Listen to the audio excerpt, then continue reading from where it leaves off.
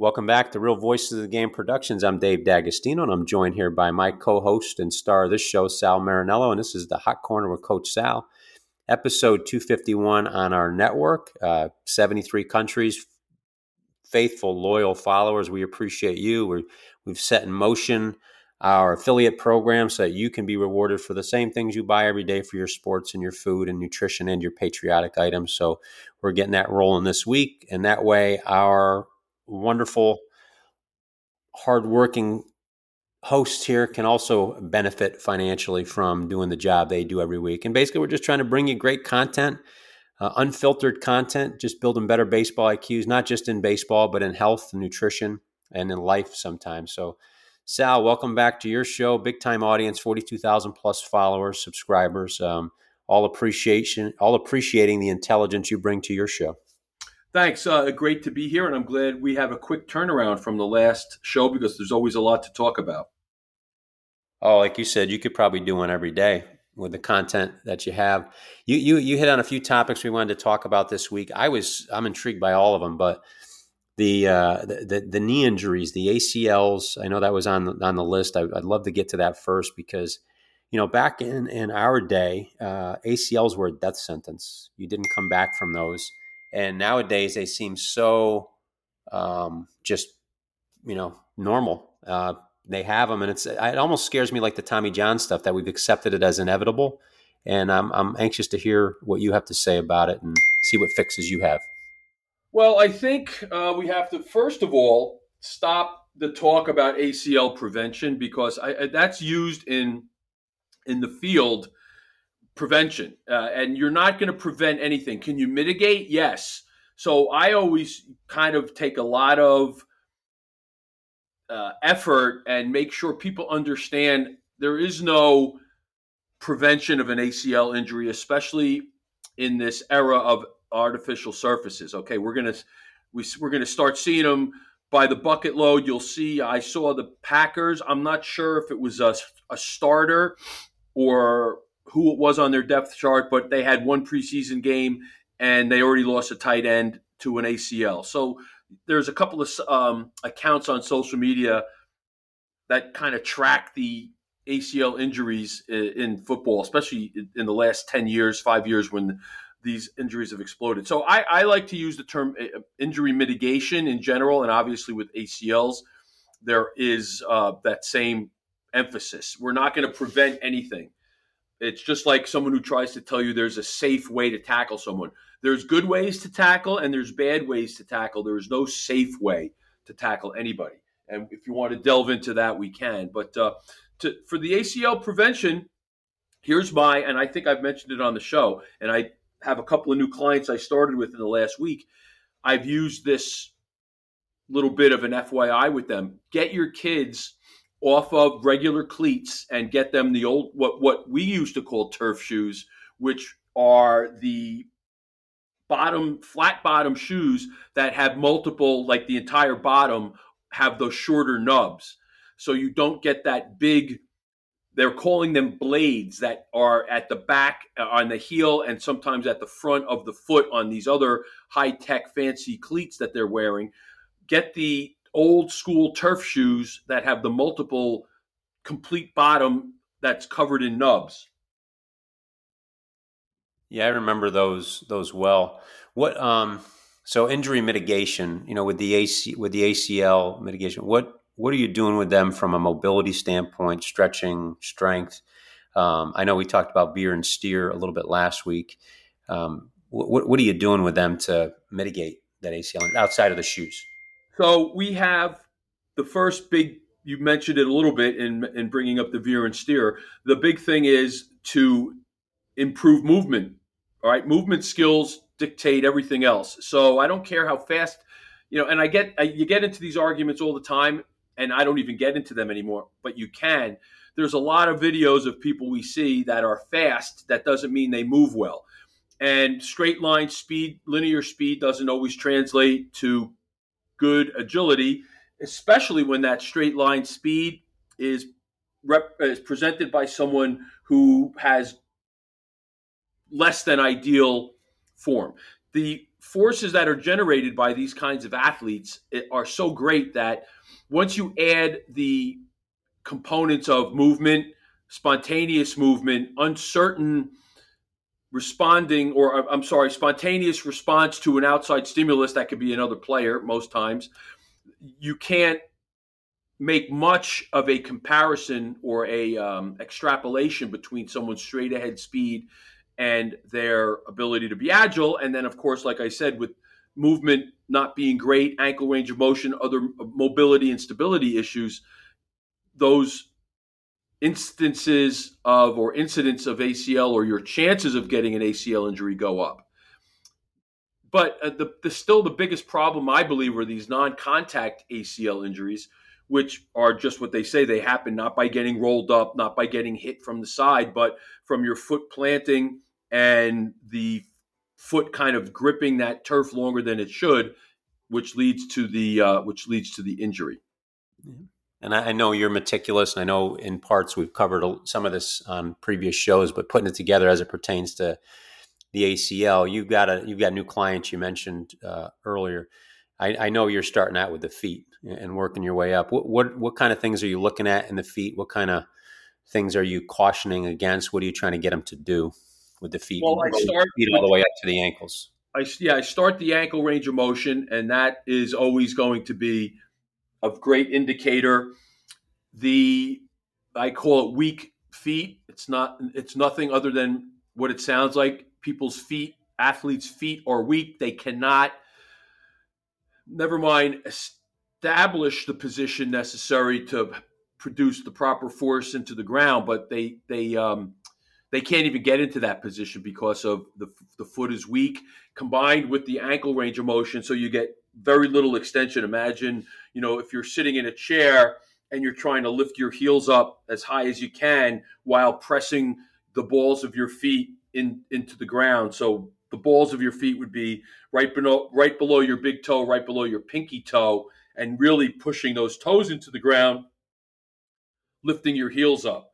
I have athletes that really don't have much range there. So when you add the demands of sprinting and high speed change of direction, it really forces the body to accommodate in ways that are not efficient and not effective and can be potentially injurious. So that is really a big part of what I'm looking at and what I see. And when I video my clients running, you can see in low intensity movements, their heels are hitting the ground at the same point that their ball of their foot is, the forefoot is, which is a problem. And then a lot of times, even when their foot hits properly, because the foot's not strong enough, the heel kind of collapses to the ground instead of hitting the ground as a result of a proper follow through.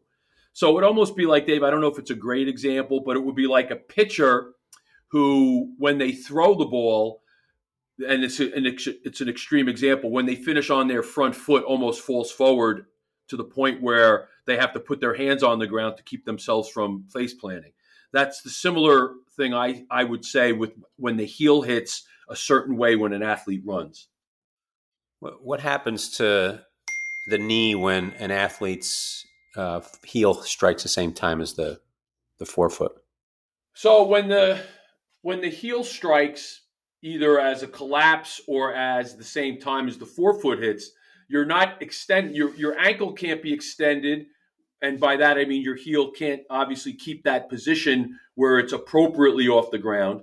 You're not extending the ankle, which means the knee can't extend appropriately, which means the hip can't extend appropriately, which all combine to reduce the amount of force that you can put into the ground and then produce speed and efficient movement. So now when you're looking at ankle flexibility as well, what does the ankle look like and what happens to the ankle? Because obviously it trickles up. We use the word trickle down, but there's a movement up. You got weak toes, weak feet, more pressure gets put on. The heel drops. What happens to the ankle in that situation? Well, again, it's not extending, so it's got that, what you call it is, and so there's a couple of things that can contribute to the poor range of motion. It doesn't even have to be a lack of strength. If you spend a lot of time in deep dorsiflexion, which means that think of an athlete or anybody when they're in the bottom position of the squat, or when they're deadlifting and they're at the bottom position of the deadlift, with the shin angle being severe, with your heel down, and the tension, like the tension against that force, and then the range of motion, and then the speed, the slow speed. That's another factor that can contribute to this range of motion. That's why the people that I listen to, my mentors, all minimize the amount of time they spend back squatting and squatting heavily and deadlifting heavily, where you're in that what they call deep dorsiflexion position, because the ankle kind of gets locked into a very limited range of motion there. Now, what about on the other end of the body? Does anything from the knee up, posture, extension, shoulder move, does anything up top affect or mitigate injury, or is there a way to utilize the top to mitigate injury? Well, proper posture always is the key. Head up, not forward, just as if you would be standing still. And people confuse and conflate body lean with posture. You can have appropriate body lean and not have bad posture. A lot of the things I see, the cue is lean forward, which is not what you want. If you have the proper foot strike, your body will find that appropriate lean. To try to lean, I think, defeats the purpose, or actually makes you less efficient. If you're leaning too far forward, your foot doesn't hit under your hip, so your foot stays on the ground longer. And when your foot's not under your hip, your heel and foot are spending more time on the ground than they should. It's hard to extend that ankle properly when your foot doesn't hit the ground under your hip. Look, if you think of someone, and I use this example, think of someone's plant foot when they do a layup. You never, even someone who's not a great athlete, you never will see someone take a layup, full speed, half speed, and not have that good extension off the back foot. That's kind of what the back foot should look like when you're sprinting. That plant foot, the stance leg, as it's called in sprinting. You should have that extended ankle, extended knee, and extended hip with good posture, where your chest is up and which is extending your hip forward. So you're not bent forward at the waist. That's what we see a lot of coaches teaching body lean, and they're really just having their athletes bend forward at the waist, which is not good. So body lean should happen naturally from good form below. So you could tell by looking at somebody from the waist up. You wouldn't even have to look at the lower body.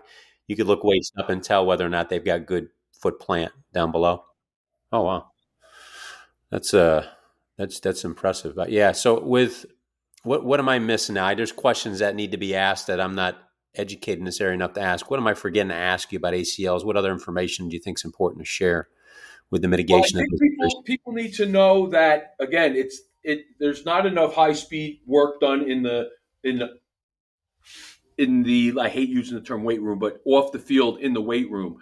There's too much squared stance work. There's too much flat foot work. Your body moves on the field and on the court in a variety of ways. Your heel's never flat.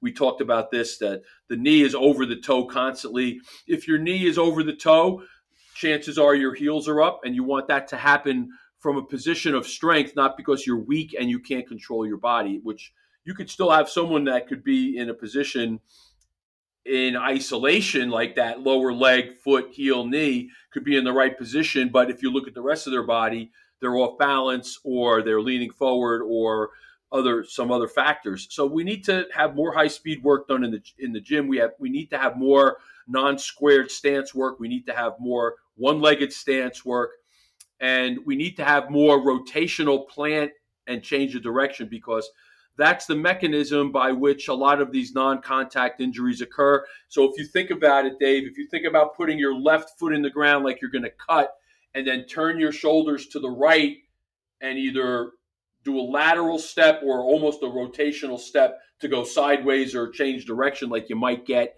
in soccer or lacrosse, that's the point at which you get those non-contact injuries. Foot plant, and then you're turning away from your base. That's called turning away from your base. That's where that ACL goes. Hmm. most of the times.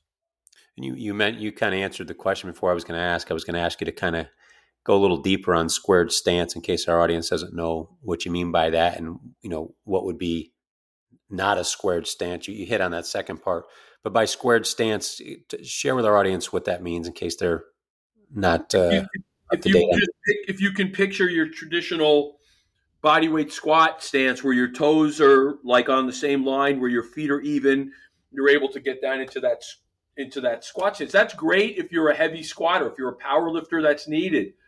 If you're, again, I hear this all the time.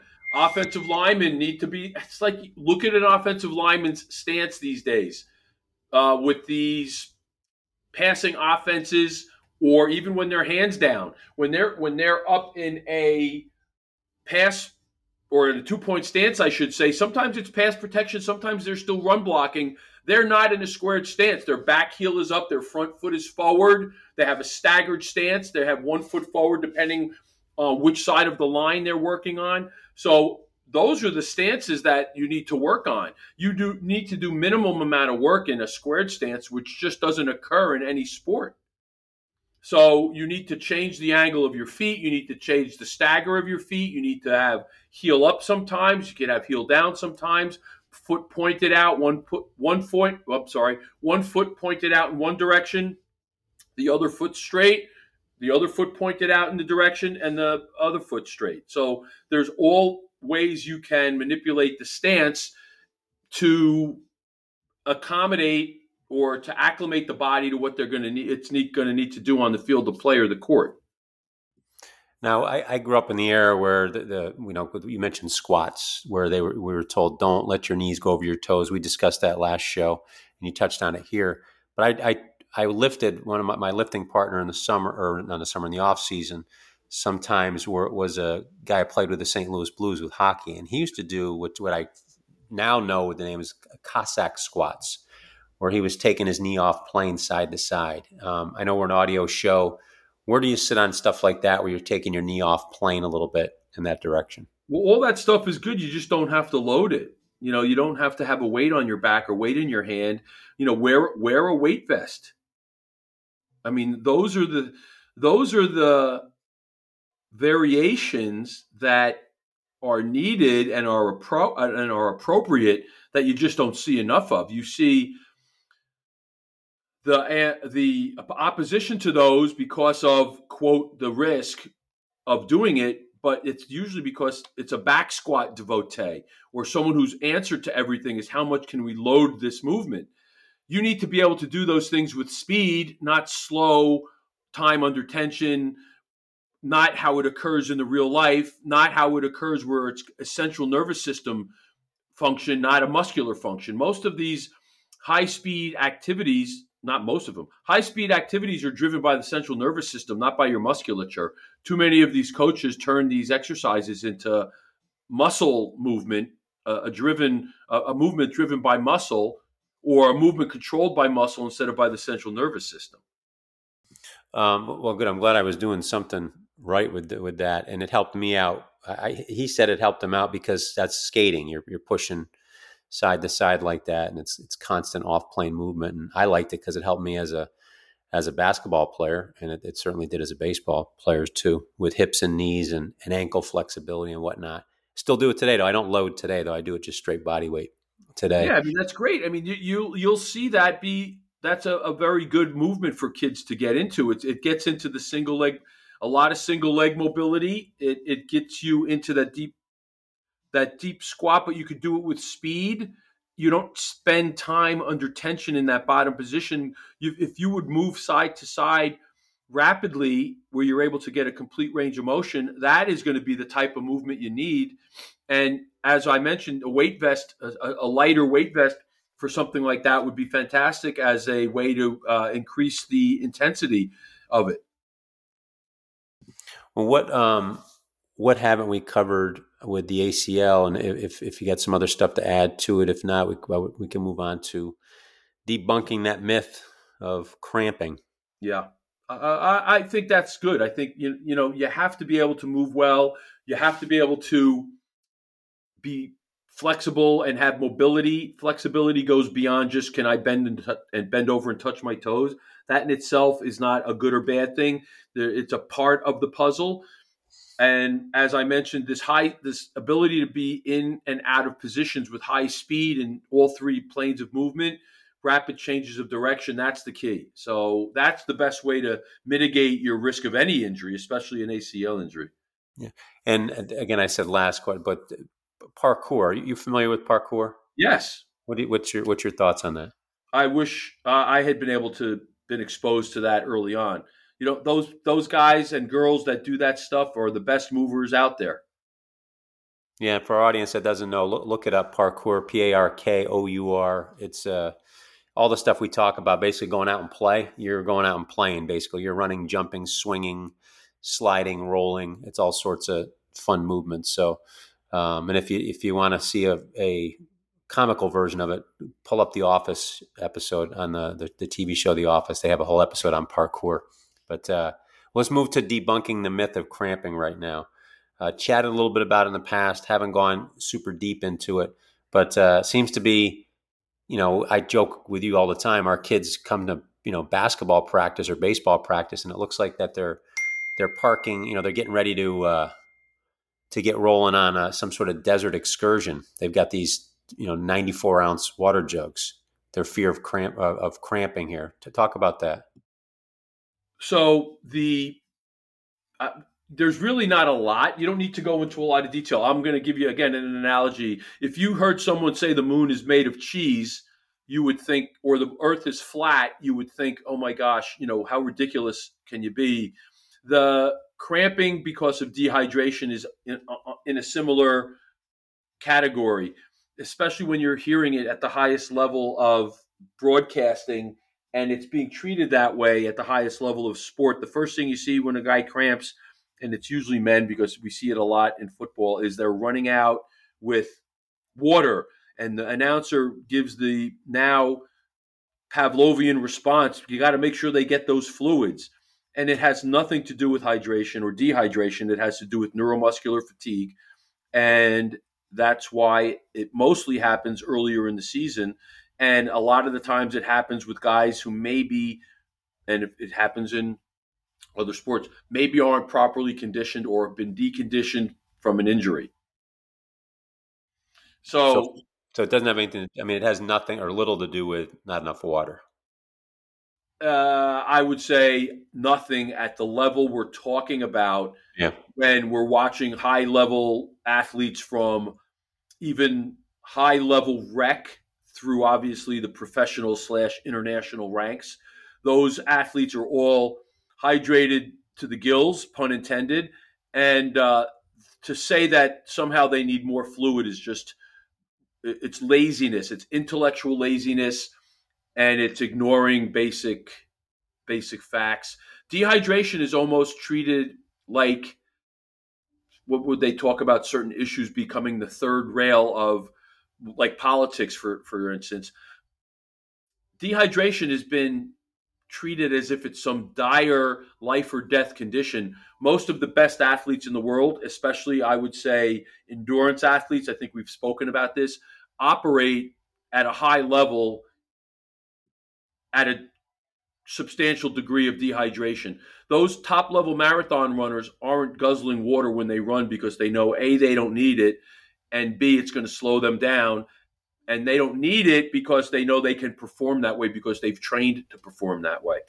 Yeah, I agree totally on that. And one other thing I know I've mentioned on the show, but it bears repeating, is your rate of gastric emptying diminishes substantially during activity. It goes, the rate of how fast your stomach, the contents of your stomach, in this case it's going to be fluid, how fast it empties and gets into your system, it's going to take a longer time because your body's functions are concerned. Your body's concerned with other more important functions.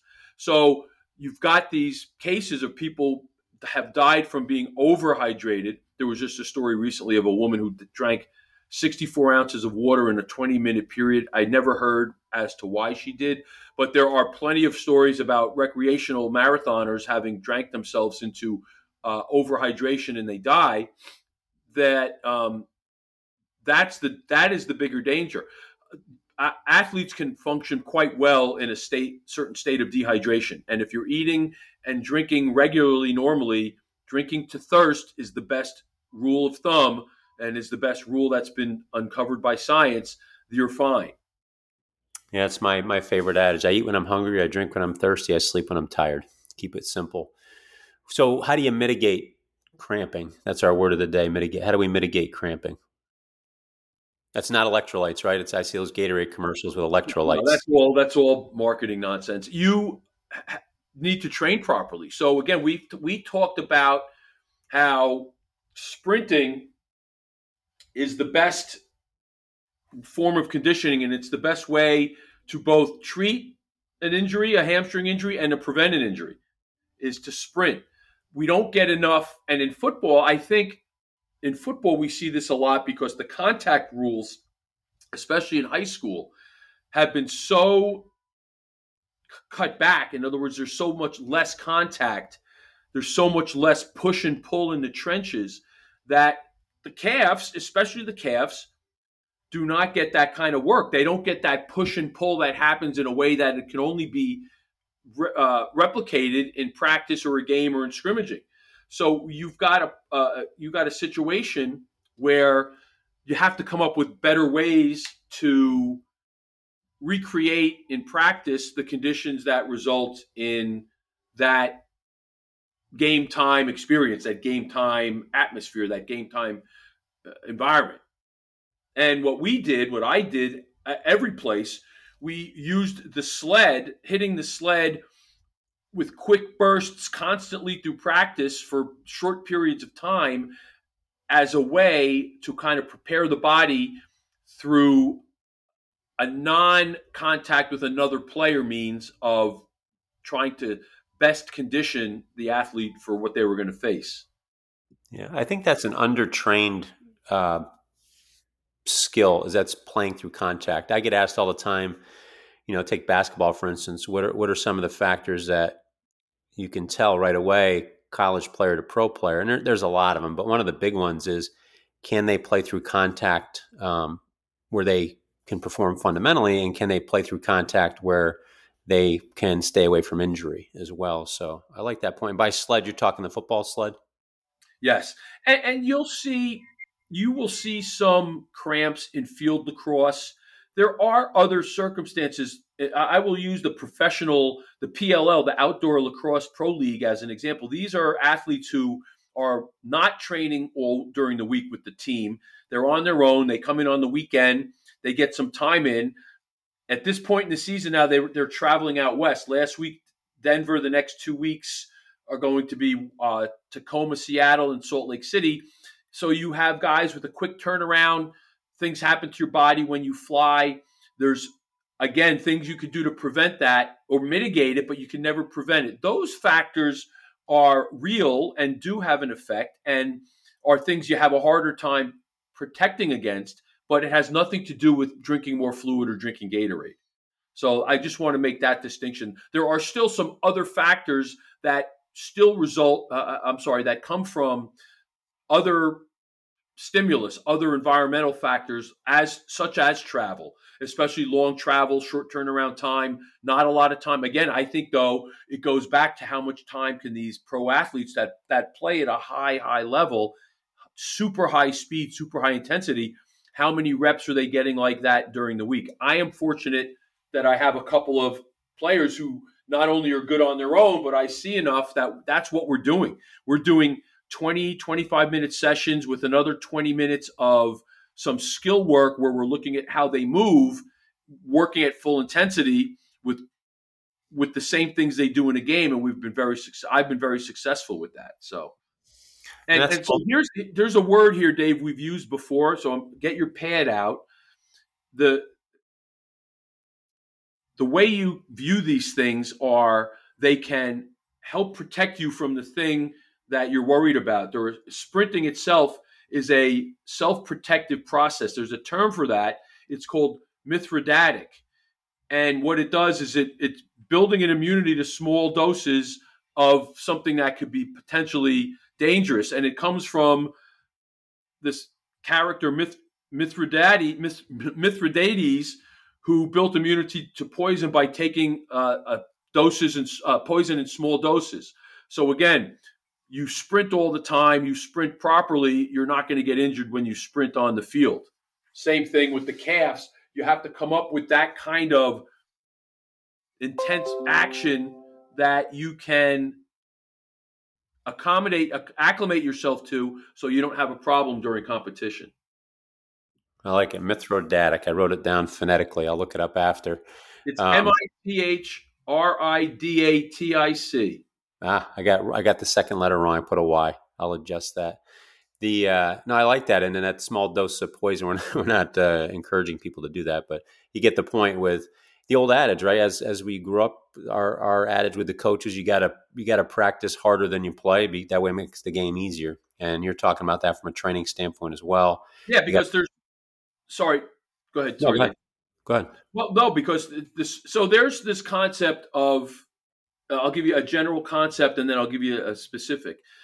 The amount of muscle fibers that are used in a voluntary muscular contraction, and I use this example because most people are familiar with it. If you think of a calf raise, where you're sitting in a seat or even doing a standing calf raise, and you're willfully doing that calf raise, just what the exercise says. That is what's called a voluntary muscular contraction. And you're lucky if you're using close to 50% of the muscle's potential to produce that contraction. So far clear? An, in, an, Absolutely. Yeah. invol- an involuntary contraction of the calf would occur during a jump or a sprint.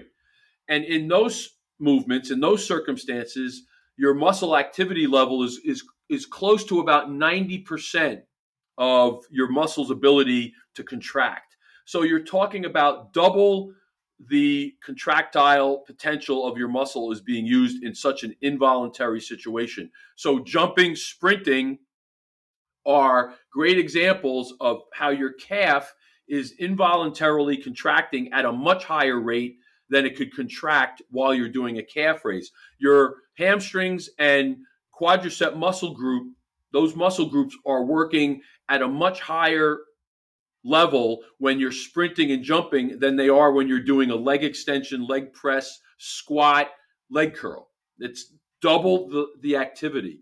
So they know from scientific studies that sprinting at 95, sprinting at high intensity, where that's basically your max sprint, those athletes have a lower risk of hamstring injury than and other lower limb injuries than athletes that don't sprint.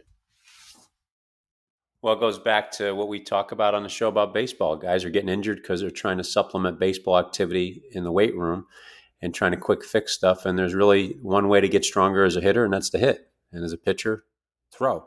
So I like that. What else? What else are we missing on this factor? With we're debunking high. Well, it's simple. It's simple. I think we've hit it. You have to do things that are specific to the task. What's your task? I'm a D-back or I'm a wide receiver. Well, how many routes do you run? How many cuts do you make? How many high-intensity contact instances do you have? You have to replicate that. Now, like I said, the rules dictate that you can't tackle every week. I think there's a 10 or 15-minute limit in some states in high school, a couple of days a week, 2 or 3 days a week. So you have to come up with other ways. You have to get athletes where they're in contact and push and pull. We used to do that too. We'd have guys stand across from each other in a staggered stance with their hands on each other's shoulders, and we'd have one group push and let the other group kind of give resistance, and then we'd have that group push and the other group would give resistance. So you're getting that push and pull at a closer intensity, at a closer situation than you would in a game, and it's not necessary to always tackle to do that. I like that. And I didn't realize there were those rules with the tackling. But you had mentioned earlier with tackling. Do you want to touch on that quickly? There's right and wrong ways to tackle. Well, yeah, there's some of the main things. Don't put your head down. Don't lead with your head. But for a while, there was the NFL made this effort. They had a program that was saying, tackling the safe way, and it's not safe. You could tackle someone 100% properly, and you could run into someone else. You could land on your collarbone. You could land on they could land on their collarbone. They can get hit by someone else that's not even involved in the tackle. So there's good ways to tackle and there's bad ways to tackle, but there are no safe ways to tackle. I mean, that might sound like a ridiculous distinction, but football is not a safe sport. I love football. My boys all played. I played. I coached. I will be broadcasting some high school games this year. Football is not a safe sport, and you can't tell people there's a safe way to tackle. You can't give people this false sense of comfort and say, oh, well, don't worry about it. We're going to teach them this method of tackling that's safe. That's just not how it works. Yeah, and that's again more marketing. We saw that happen with NFL. There's dangers to all sports, but well put. Well, are you ready to hop on to the sledgehammer training now? Yeah. All right, let's go with it. Go. Let me hear about that. I like it too. I think I told you my dad, when I would go hit when I was younger, I had a wheelbarrow, 88 baseballs, my tee, and I would wheel it over to the baseball field, which was our high school field behind the house. We were lucky to live back there. And I would hit into one side of the fence. And then the guy who ran the facility said, can you go when you bat lefty hit on one side, righty, can you push that dent back to even? So that was my work every day. And he'd put cinder blocks in there. And my job, because Italian dads, they love to manicure their lawns and landscape. That's their castle. So I would have cinder blocks and bricks in there. And my job was I had to break, two of them righty, two of them lefty down to their finest. So I had the sledgehammer in that wheelbarrow too. So talk on to your sledgehammer training. It's just a good basic way to do work. I like to classify that as it's just work. It adds to your base. It doesn't interfere for most athletes with other things. Now, if you're doing that all the time and you're a golfer and you're doing it with a too heavy sledgehammer and it's a slow movement, there's pros and cons to everything, but I enjoy it in context with most of my clients, athletes and non-athletes, that gives them a sense of doing something that's cool, that looks different, that will develop massive strength in your hands and forearms. If you're one of these followers of bodybuilding strategies where you're going to do wrist curls and reverse wrist curls to develop your grip, it's a waste of time. Your forearms will get bigger and stronger, and your hands will get more strength and be more functionally strong by working with the sledgehammer than doing any of those in-gym kind of, I would call them a fake exercise. Your hand doesn't really work in that wrist curl action in anything other than doing wrist curls. Wrestlers always have super strong hands and wrists because of their task, and they do that task so much. There's other things you can do, lifting sandbags and water bottles, but the sledgehammer is a great kind of fun, different stimulus that will really help your overall conditioning. I'll tell you, Dave, when we do it with some of my athletes and myself, when you take your pulse and your heart rate will go up if you're doing it at a high level where you're really trying to swing it. And once you are good at the technique, your heart rate will go up higher during that maybe 30-second bout of swinging than it will in just about any other activity, including a heavy-duty interval on a stationary bike. Well, share a little bit about some of the ways that you present the sledgehammer. You mentioned like 30-second intervals. To get into the heart rate too. I know that's all personal with everybody, and then also, like some people are lefty, some righty. What's the grip on it, and how long is the hammer, the handle? What kind of sledge? Because I have a couple too. I've got the big long one. I've got the little hand one. Sometimes I'll do some things with that, whether it's yard work or hammering things into a fence just to kind of work it. I got a little sledgehammer for that. But so kind of paint that picture for our audience, how you're using it. So I try to be as less structured as possible because so much of what we do is over-structured. So I just say we're going to grip it and rip it. But in general, I have a couple of different ways I do it. If you go on Amazon, you can buy a loading dock rubber bumper, do a search, and it's this The one I have is a black square of heavy duty rubber, and it would be what you would see affixed to the wall at a loading dock. So when tractor trailers back up, and if they hit into it, it's rubber and it doesn't hit into the structure. That I put on the floor, on the ground. Outside, I do this all outside. I'm looking for something that would allow me to do it inside. I put it on the grass and have people straddle it, and I have them stand in all different positions. If you're righty, you start with your left hand down, your right hand at the top, and as you swing, you get a knee bend and you slide your hand down. And you also want to kind of relax your grip as you're at the point of contact. It'll reduce the amount of jarring that you get back through the handle, especially for a beginner. I also use a wooden stump. The wooden stump, like from a piece of a tree that's been cut, that could be anywhere from, it depends on where I get them and who brings them to me, anywhere from 12 to 18 to 24 inches high. Different dynamic. It's up higher, but you get less bounce. So sometimes you have to pull that hammer back a little more. Whereas if you use what you see a lot of people use, a truck tire, you get a lot of bounce. So it's a different kind of strength. It's you're controlling that rebound more than you are like picking it up and lifting it, which you do a little more when it's the tree stump, especially if it's lower. The rubber bumper, even though it's low to the ground, probably no higher than your ankle. That's how thick it is from the floor to your ankle, from the ground to your ankle. That still will give you a good bounce, not as much as something like a tire that's up higher and that's rubber. So I go 10 with one side, 10 with the other side, or I'll go 20 with one side for one set. When I do my rest and come back, I'll do 20 with the other side, or I'll go side to side. So I'll go right hand, bring it up, go left hand.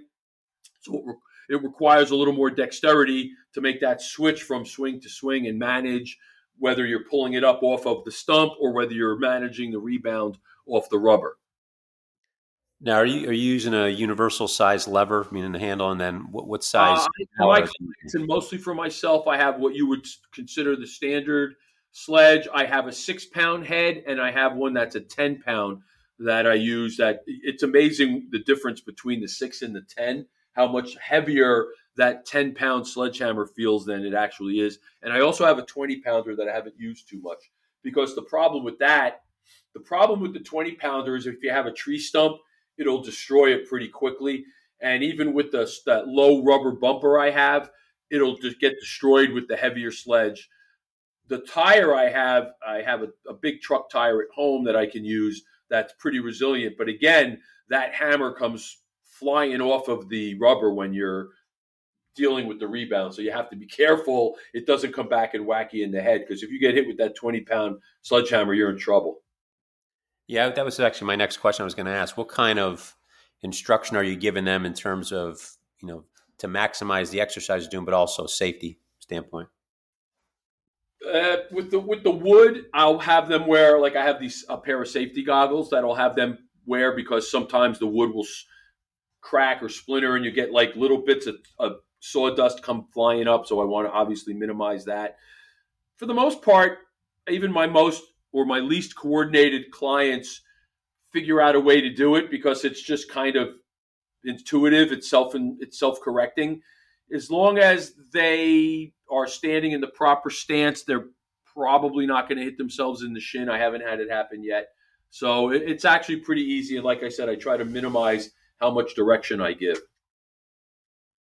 Yeah, there's a self-preservation aspect to that particular exercise that should kick in with most people right away. First thing I always thought of was that rebound, what you're talking about, a mouth guard, something to protect the. Yeah, and I think the other thing too, it's great because of my rotational athletes. I have some college, high school baseball players, and my lacrosse guys. My lacrosse guys love it and swear by it.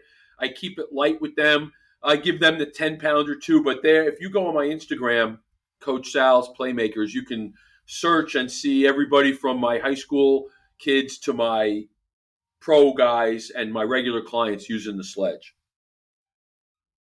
Yeah, I like that it's across the board. That it goes back to your theories. I mean, we talk a little bit about these old time baseball players when they weren't being paid a lot. They had to do off season work, and sometimes it was manual labor, and they got stronger by doing manual labor. And when they stopped, and we see athletes more into the specialized training now, we see more injuries now than ever before. So it's quite ironic that that's the reason for doing it. But we're also getting back to functional training like the sledgehammer. Are there any other functional training ideas like the sledgehammer that you're experimenting with or that you're using to get people back to basically working?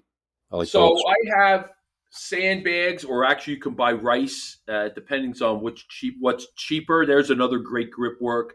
There's no handle. Your hands are gripping the bag. I have a complete line. I should probably figure out a way to bring these to market because they're pretty cool.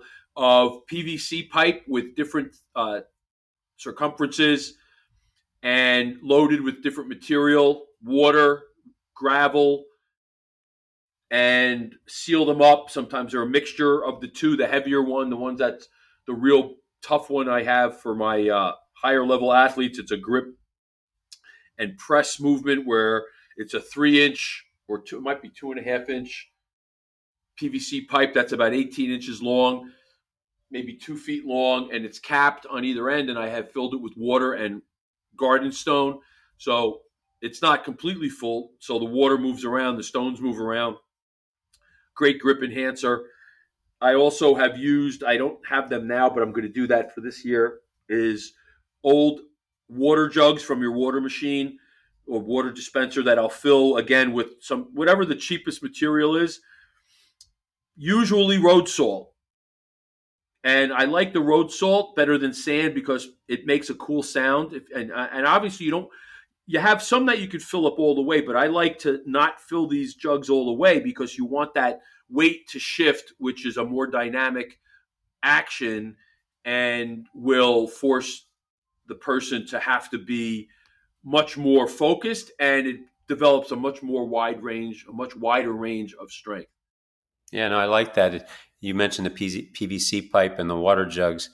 I see some of these people trying to use this to supplement hitting. So don't let our audience don't be confused by what Sal's talking about. These PVC pipes for hitting and people using water jugs to simulate the actual hitting motion is not what No, I don't like a lot of that because it's the weights are too heavy. Even I should have said it with the sledgehammer.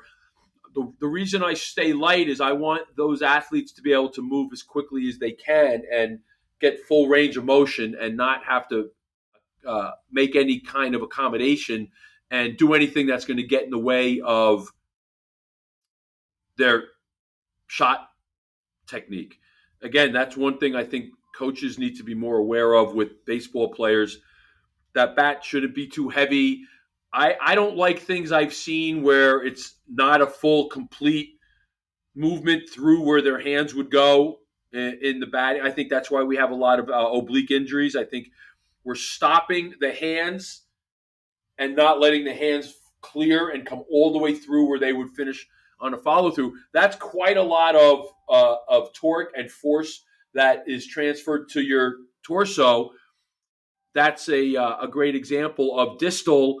We talked about proximal versus distal. There's a case where your hands are almost as far away from your body as they could be, and they're still at a high speed, and you're rotating away from your base. That's a lot of the times, I think, why we get these oblique injuries. Oh, I couldn't agree more. We're asking these kids to swing.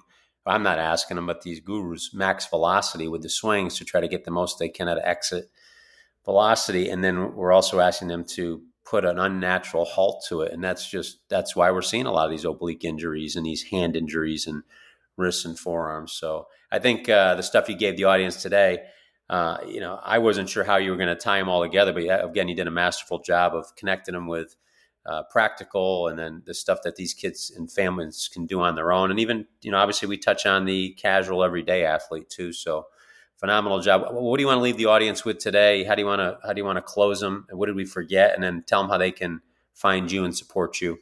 Well, if you follow me on Instagram, it's Coach Sal's Playmakers, and it's Coach Sal M on Substack. I'm going to be a little more involved with my Substack.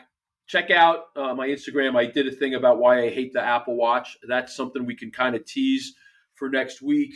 We did not get to our prescription drug of the week with the ridiculous side effects versus the benefits. So we'll have to tease that um, for next week, and I think that's good. I think we had a good, well-rounded show. Do you want to give them one to look up and we'll hit on it next week, or do you want to save it till next week? Give them what, over the counter?